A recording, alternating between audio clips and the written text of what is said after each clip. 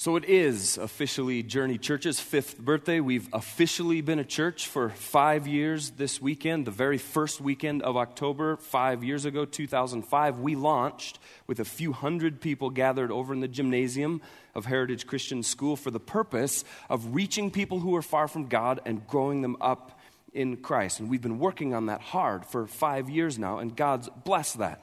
Around 1,000 people. 1,000 people now have come to faith in Jesus Christ through the ministries of Journey Church, and hundreds and hundreds and hundreds more week in and week out are being challenged toward maturity in Christ through the ministries that Journey has deployed all across our community. And as we've gone along over the course of 5 years, that purpose has gotten sharper and gotten clearer.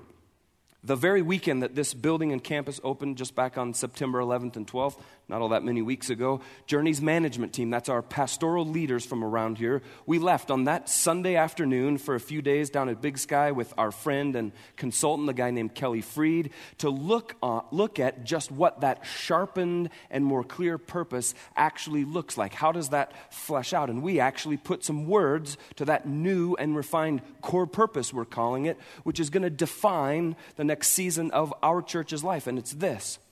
Journey Church exists to do whatever it takes to connect people with God.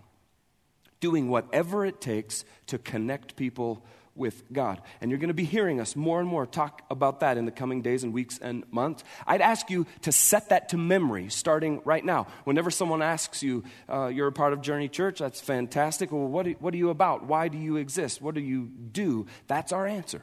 Doing whatever it takes to connect people with God. Just set that in your hearts, if you would. And we're in a series, week 3 of a series that we call You, Combat Resolved. And we've been talking for a few weeks now about the enemies of your soul, the weapons that God has made available to every single one of us so that we can actually defeat those enemies. We started the series off a couple of weeks back talking about the enemy of guilt, the weapon of confession. I hope you've been mobilizing that weapon in your life. Last week, our good friend Alex Che, he talked about the enemy of anger, the weapon of forgiveness. I hope you've been deploying the forgiveness weapon in your life. And today, we're talking about, watch this and we'll see what we're talking about.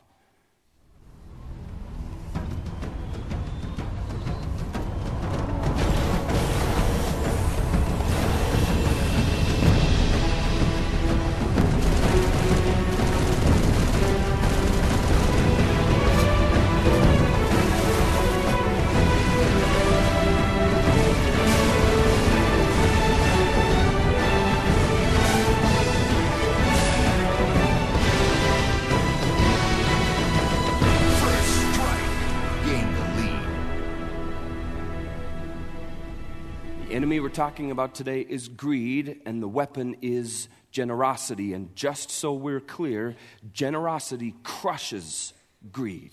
And if you've been tracking through the series with us, you know that according to a guy named Andy Stanley, the enemy of guilt says, I owe you. Guilt says, I owe you. Anger then says, you owe me. And you know what the enemy of greed says? Got any guesses about what the enemy of greed says? The enemy of your soul called greed says, I owe me. I owe me. Greedy people, see, they think they've earned every single good thing that's come their way. They therefore set out to control their every possession, their every dollar, as they and they alone see fit. Greedy people have the most overinflated sense of ownership that you have ever seen. And when we're greedy, and we've all at some point in our lives been there, when we're greedy and when you peel back like an onion the layers of why greed, where's it come from, what's it sourced in, it all boils down to fear. Greed is fueled by nothing more than fear. When we're greedy, it's because we're fearful that God won't actually take care of us like He said, like He promised that He would take care of us. The greedy person then does everything in their power to hedge against any and all eventualities. And when you start feeding the greed monster, there just isn't ever enough. And you feed and you feed and you feed. The acquisition of more and more stuff and things, more and more stuff and things just goes on and on and on. It doesn't stop. And there's this tension that exists in the midst of all of that a person, you maybe, could make a very good case that saving and planning ahead aren't necessarily bad things, are they? All you have to do is turn in your Bible to the book of Proverbs in the Old Testament. There are a whole lot of verses in the Old Testament, Proverbs in particular, that talk about saving, being prepared, planning ahead. One of my personal favorites is Proverbs 6:6-11. Check this out. Here's what the Bible says. Take a lesson from the ants, you lazy bones. That does not apply to you. You got up for the 9 o'clock service. No lazy bones in here. Learn from their ways and become wise. Though they have no prince or governor or ruler to make them work, they labor hard all summer, gathering food for the winter. But you, lazy bones, 11 o'clock service people, how long will you sleep? When will you wake up? A little extra sleep, a little more slumber, a little folding of the hands to rest, and then poverty will pounce on you like a bandit. Scarcity will attack you like an armed robber. That is vivid imagery. I sometimes, in case you're wondering, quote that passage to our children when they will not get out of bed in the morning. It does not help very much. And when the Bible doesn't get them moving, I resort to cups of ice cold water. That does help. A parenting freebie for you, cups of cold water. No charge. The point is, see, that even the Bible commends us to save, to plan ahead. There's absolutely nothing in the Bible whatsoever telling us that acquiring stuff is wrong or bad, which is exactly what touches into that tension. The challenge of identifying when exactly our planning ahead, our saving, our accumulating crosses some line somewhere and all of a sudden becomes greed. This enemy, more than any of the other three that we'll talk about in this series, disguises itself as a virtue. And it can lay undetected in our hearts and in our souls for years and years and years because, see, greed can be disguised as saving. Saving is a smart thing to do. Even Dave Ramsey says so. Greed can also dress up as, how about this one? We just don't want our kids to feel any financial burden because of us as we get older. That's not a bad thing either, is it? Which raises the question, did Gordon Gekko have it right after all? Now, for those of you who don't know him, Gordon Gekko, played by actor Michael Douglas, is the corporate rating star of the 1987 Oliver Stone film called Wall Street. It's a film about a young Wall Street account executive named Bud Fox, played by Charlie Sheen, who on the strength of just one insider tip gains a spectacular stock trading career, but loses his soul, at least temporarily. Gekko counsels Fox that Rich isn't just making $450,000 a year, but Rich is actually being rich enough to own your own jet, relying on information acquired by illegal hook and crook. Gekko buys up companies for peanuts and liquidates them for big bucks. I create nothing, he says with his usual candor. I own, he says. Toward the middle of the film, Gekko takes to the microphone at the annual meeting of Teldar Paper, a company he's seeking to acquire, to deliver a pep talk. Here's a portion of Gekko's wisdom.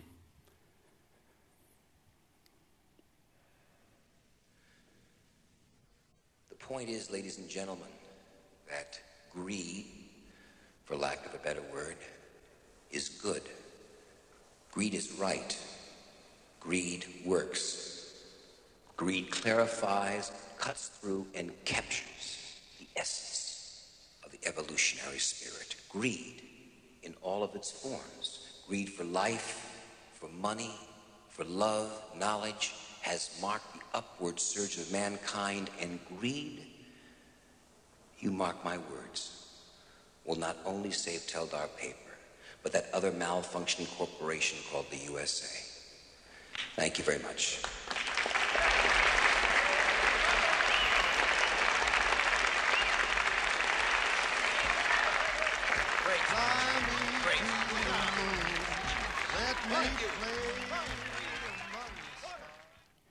Greed, see, so easily disguises itself as a virtue. It can lead us down a path of thinking that maybe, just maybe, Gekko was right. Maybe greed is good. Thankfully, though, for the sake of our hearts and our souls, Gordon Gekko is not the only fellow to ever weigh in on the subject of greed. A man named Jesus Christ back in the first century had a few things to say on the subject, which are best captured in just one single word from Jesus himself, and it's this word: beware. Beware of greed. Jesus' teaching on the enemy of greed begins in Luke chapter 12. You can turn there if you'd like. Follow along on the screens. It's on your notes page as well. Luke chapter 12, verse 13. Jesus launches into his teaching at the prompt of a question from the crowd. Then someone called from the crowd, verse 13 says, "Teacher, please tell my brother to divide our father's estate with me." And Jesus replies with a kind but firm answer. The next verse: "Friend, who made me judge over you to decide such things as that?" Which is Jesus' very nice way of saying, that's not my turf. I leave that to someone else. But as long as we're on the subject, Jesus continues. Verse 15, he said, beware. Guard against every kind of greed. Life is not measured by how much you own. Life is not measured by how much you own. The words of Jesus Christ himself. And right there, Christ gets right to the heart of the matter, doesn't he? He reveals for that crowd that was gathered on that first century day, and all of us who come behind them, the lie that fuels our greedy attitudes and our greedy behavior. Life is not measured by how much you own. And we're all intelligent people. We sit here in 21st century America and we all go, well, of course life is not measured by how much you own. Everyone knows that. And we'll all say that that's true. But for some of us, that's more of an intellectual assent, more of an obligatory nod over in God's direction, because we know we should nod in God's direction on that point. But there are still countless, and I mean countless people, lots and lots and lots of Christians even, who believe at the core of their beings that life is measured by how much you own. And you just might be one of them. And so might I. Which is why we're talking about this stuff today. And Jesus goes on and he engages the gathered crowd, us as well, in a parable. Now, a parable is Bible speak for a story that teaches something. And here's how the parable goes, starting in verse 16, Luke chapter 12. Then he told them a story, a parable. A rich man had a fertile farm that produced fine crops. Try saying that 20 times fast. He said to himself, "What should I do? I don't have room for all my crops." So you get the story. The stage is set. This wealthy farmer, he puts his crops in. He no doubt works his fields diligently all during that growing season. Well, what do you know? His field outperforms, his crops outperform every other crop he's ever planted. So much so that he's grown way more than he's expected, way, way, way more than he needs, certainly, leaving him in quite a predicament, quite a quandary. Where in the world am I going to put everything that I'm about to harvest? My barns and my silos are not big enough. And this farmer does a funny thing. He tries to take credit for this bumper crop. Now, we're from Montana, right? The people Jesus was talking to on this first century day, they're from Palestine, which meant that we are, and they were smart enough to know, we're from ag country after all, that this farmer's bumper crop were not just a result of his hard work. How many other factors had to line up to bring that bumper crop, those bumper crops, to fruition? How many things? Greed, though, see, never ever lets us see the world that way. Greedy people always say that the bumper crop or the bumper bonus or the larger than expected raise is always the result of their own hard work. I earned it.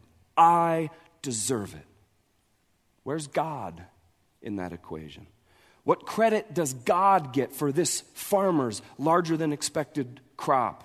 Our larger than expected bonus? Our larger than expected raise? I'm afraid it's too little, too often. Even if this farmer had credited his bumper crops to God's provision and blessing, you can tell from the story that it has never even crossed his mind that the extra that he's been blessed with is intended for anyone's consumption except his own. It was God who gave this guy the abundance that he was experiencing. It was God who gave this guy the extra that he was pondering what in the world he was going to do with. And instead of asking the question he asked, which is, what should I do? Shouldn't instead he have been asking this question, Lord, what would you have me to do with the abundance that you have blessed me with? Lord, what would you have me do with the abundance that you have blessed me with? Would you just say that out loud with me right now? Lord, what would you have me do with the abundance you have blessed me with? Greedy people never ever think that way, though. Way too often, honestly, I don't think that way either. In about 5 seconds, I can share with you my personal plan for any abundance that I ever come into. And my plan, just so you know, usually involves storage, spendage, or consumage. Now, a couple of those aren't words, but you get the point, right? Storage, spendage, or consumage. Those were very, very familiar, though, to the landowner in Jesus' parable, weren't they? Look what he does. Then he said, I know, exclamation point, I know the light bulb has come on. I'll tear down my barns and I'll build bigger ones. Then I'll have room enough to store my wheat and other goods. And I'll sit back. You can just see this guy, can't you? And I'll sit back and say to myself, my friend, you have enough stored away for years to come. Now take it easy. Eat, drink, and be merry. Bigger barns. Bigger silos, and then retirement. Sweet. This guy is set, right? And folks, that is the precise effect that the enemy of greed inflicts upon our hearts and our souls. Bigger barns, bigger silos, retirement. Andy Stanley calls it bigger barn syndrome, BBS. We do not have room for all our accumulated stuff and things, so we build a bigger barn to put it all in. Or in the case of so many Americans, we rent storage unit space when building a bigger barn is not an option for us, me included. And the why that the farmer offers for building those bigger barns and silos, it's not even really a bad thing. He says he wants to build bigger barns. Why? Why? To store enough away for years to come. That's not bad. That's good. He's saving. Dave Ramsey would say, good job. He's planning ahead. He's thinking beyond the end of this next month. And that's exactly what greed does to our hearts and souls. Greed always, and I mean always, looks for something virtuous to hide behind so that it doesn't look so greedy. Because we'd recognize that, right? He's building bigger barns so that his kids won't go broke caring for him in his old age. Nothing wrong with that. And it would be awesome if this narrative, this parable ended right there, wouldn't it? If it did, this farmer then would go down in history as a role model at the very least, perhaps a model of godly stewardship at the most. But the parable isn't over yet. His story doesn't end there, neither does ours. Yeah, this farmer planned ahead, all right. Just not far enough ahead. He presumed he had years left to live that were not his, didn't he? Seems to be a common thread in this farmer's life. He failed to recognize the God factor when it came to his bumper crops, just like he failed to recognize the God factor when calculating how many years left to live he had. So just picture it. He's on the phone with the experts over at General Steel ordering his new barns, his new silos. He hangs up the phone and he gets some rather unpleasant news staring him right in the face. Look what God says. You fool. You will die this very night. Then who will get everything you worked for? The lesson that the length of his life is not at all equivalent to the amount of stuff and things that he has is about to come crashing right through this farmer's front door. Because he's about to run out of time way before he runs out of stuff. And within that same bad news message that God delivers to this farmer, he asks a very profound question, which gets right at where this stuff meets your life and my life. Did you catch the question? But God said to him, you fool, you will die this very night. Then here's the question. Then who will get everything you worked for? Then who will get everything you worked for? What's the answer to that question? Someone else. Someone else. Absolutely. Someone else will end up with everything that farmer earned and deserved and stored away in his bigger barns and his bigger silos. And it is the exact same reality for you and for me. At some point, every single thing that we right now today call ours will be owned by someone else. It will all be given away, which for us means that to assume that every single thing that finds its way to us is for our own storage, spendage, or consumage is really, well, quite foolish, Jesus says. Because you see, it's not a matter of if someone else will end up with our stuff. It's just a matter of when and a matter of how. And here's what that means for us then.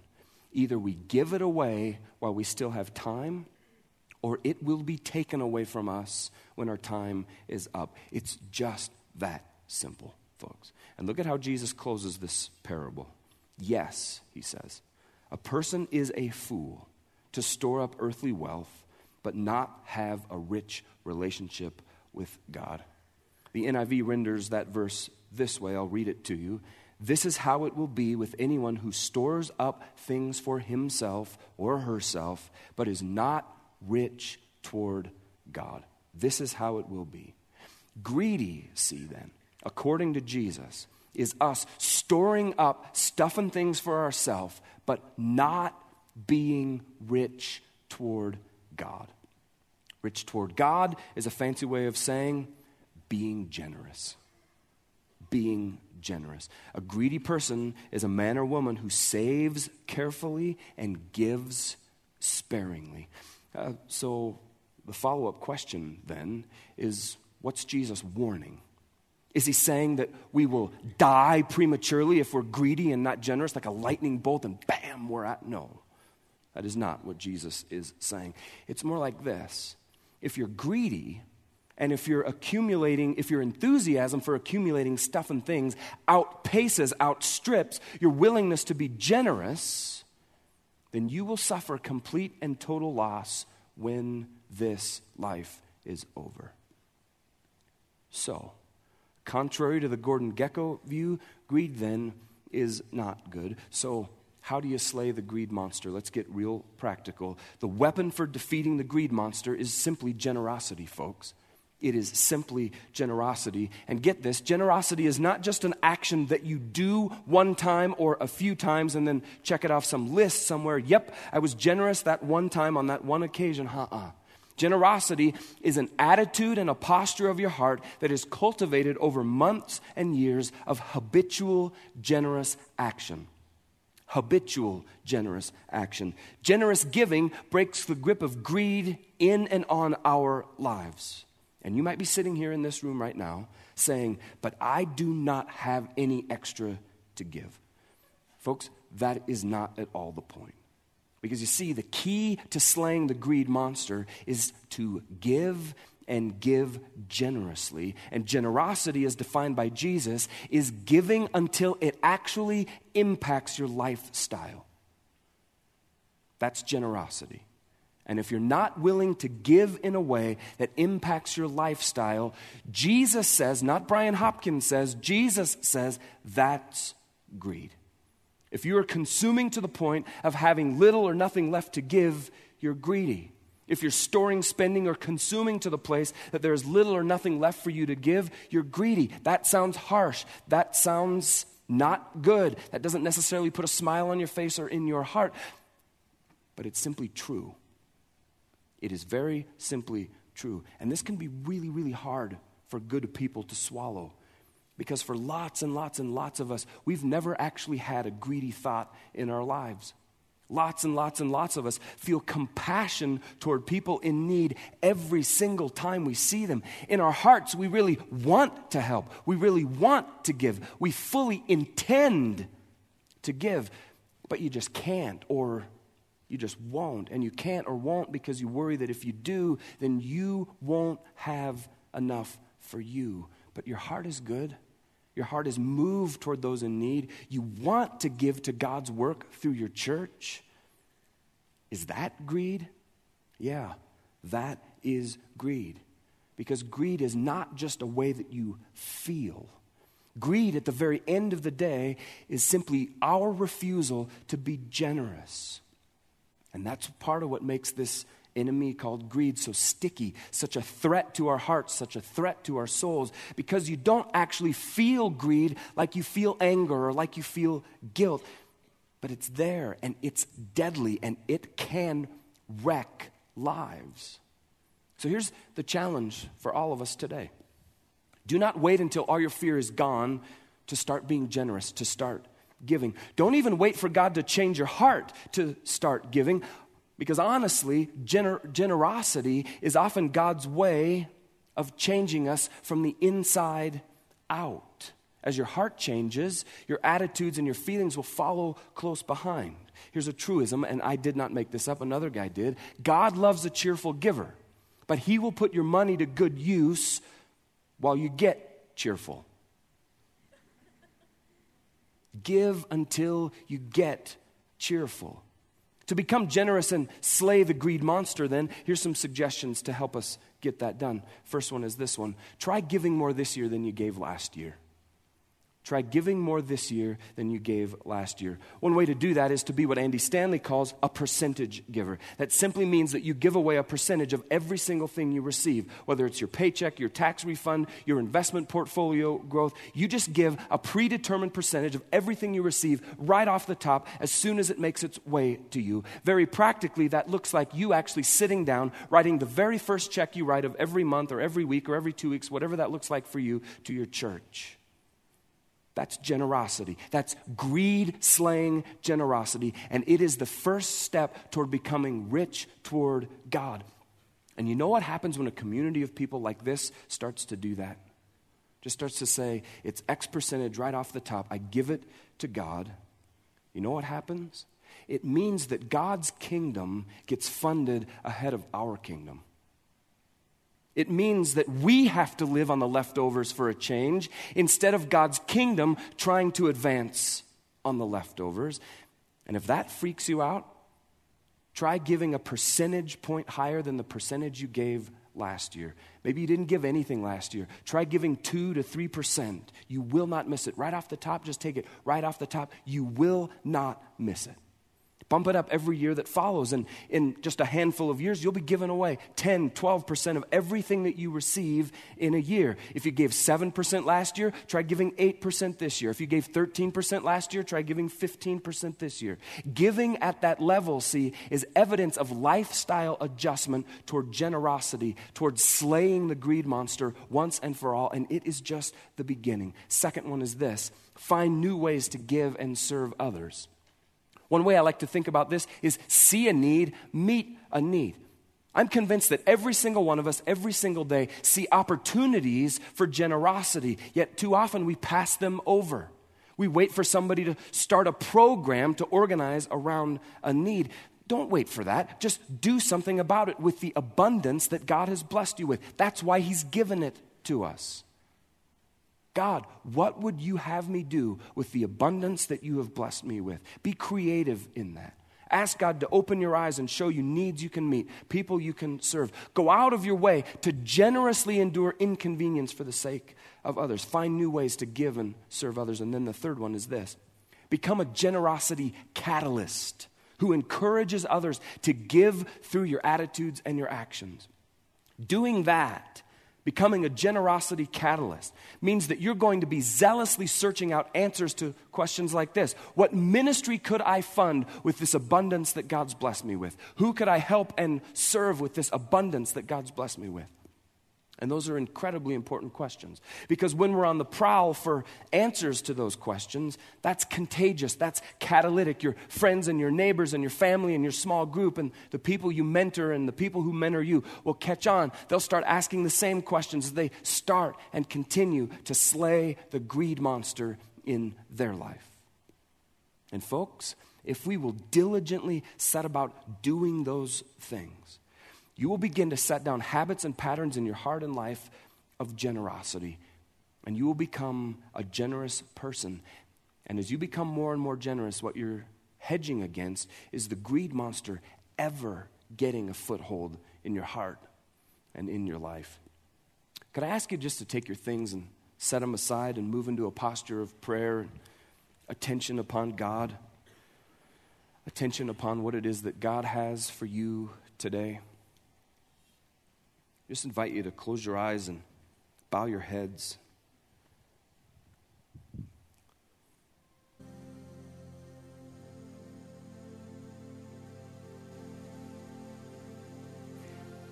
As I was thinking about this week, I got to thinking, God could have certainly chosen to have been greedy, couldn't he?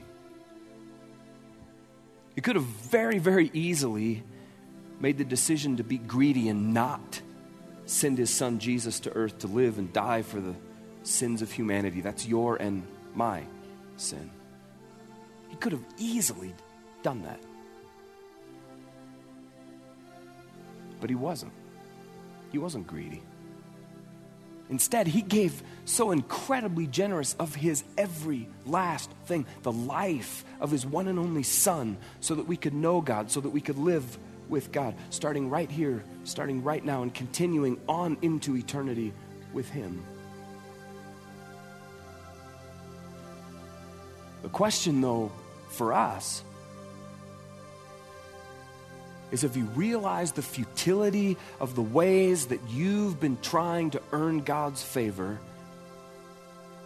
and simply made the decision to step across the line of faith in Jesus Christ into a personal relationship with God through him. And that doesn't come through your work. It only comes because of God's incredible generosity toward us. Unconditional love, unconditional forgiveness, life change that leads to a newness of life, a newness of being. And maybe you're here today and you're just saying, though all the ways I've been trying to connect with God, they haven't been working. Maybe this is your day. Maybe this is your day to approach God on his terms and his way, through trusting him, believing in him. And if that's you, if that's the desire of your heart today, I just invite you to pray along with me, right where you're sitting, a prayer that goes like this: God, I want a relationship with you. It just starts right there, folks. I want a relationship with you. Please come into my life. Please forgive me. As much as I can understand in this moment, I acknowledge that Jesus loved me so much that he generously died on the cross to bring me back to God. And because of what he did, I repent. I turn from my sins. I turn from my own path. God, I'm walking your way. Help me please begin that new life in you. God, then help me live as generously as you did. And that decision to step into a relationship with God on his terms is the most important one of a person's whole life. It matters so much that around here we actually ask people to publicly declare when they do that. And it's not an embarrassing thing. I'm simply going to ask you to do it with me. Nobody else is looking around this room except me. If you prayed with me just then to step across the line of faith in Jesus Christ, would you be so bold as to just slip your hand up and make eye contact with me and just say, yep, today I stepped across. Yeah, right there. Way to go. Way to go. This is your day.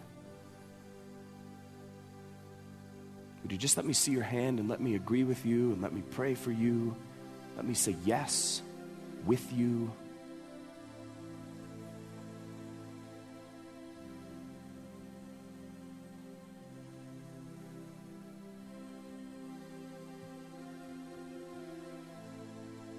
Maybe there's some of us here today who would just acknowledge that you have work to do in the area of generosity, the area of greed, slaying the greed monster.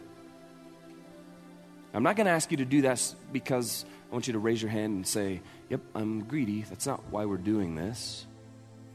But would you, if you acknowledge that you have work to do in this area, would you just, as an act of declaration before God, you're asking for his help in slaying the greed monster once and for all in your life, would you just say, yes, God? Just slip your hand up and say, yes, God, I want your help with this. I want help slaying, hands all over the room. Way to go. I'm standing with you. I'm agreeing with you. I'm saying yes with you. That's just you saying, God, I want to get real serious about this once and for all. I mean business about this stuff once and for all. I'm not messing around with this. I'm going to do, God, what you asked me to do toward being a generous person. Way to go. I see all those hands. Way to go. God, I want to be a generous person. I don't want greed to have any foothold in my life. And so, God, we together today say thank you. Thank you for being so incredibly generous to us when you didn't have to. Nobody was twisting your arm, God, to send Jesus to earth to live quite a life and die a terrible death. Nobody twisted your arm into that. You just were compelled by your own love.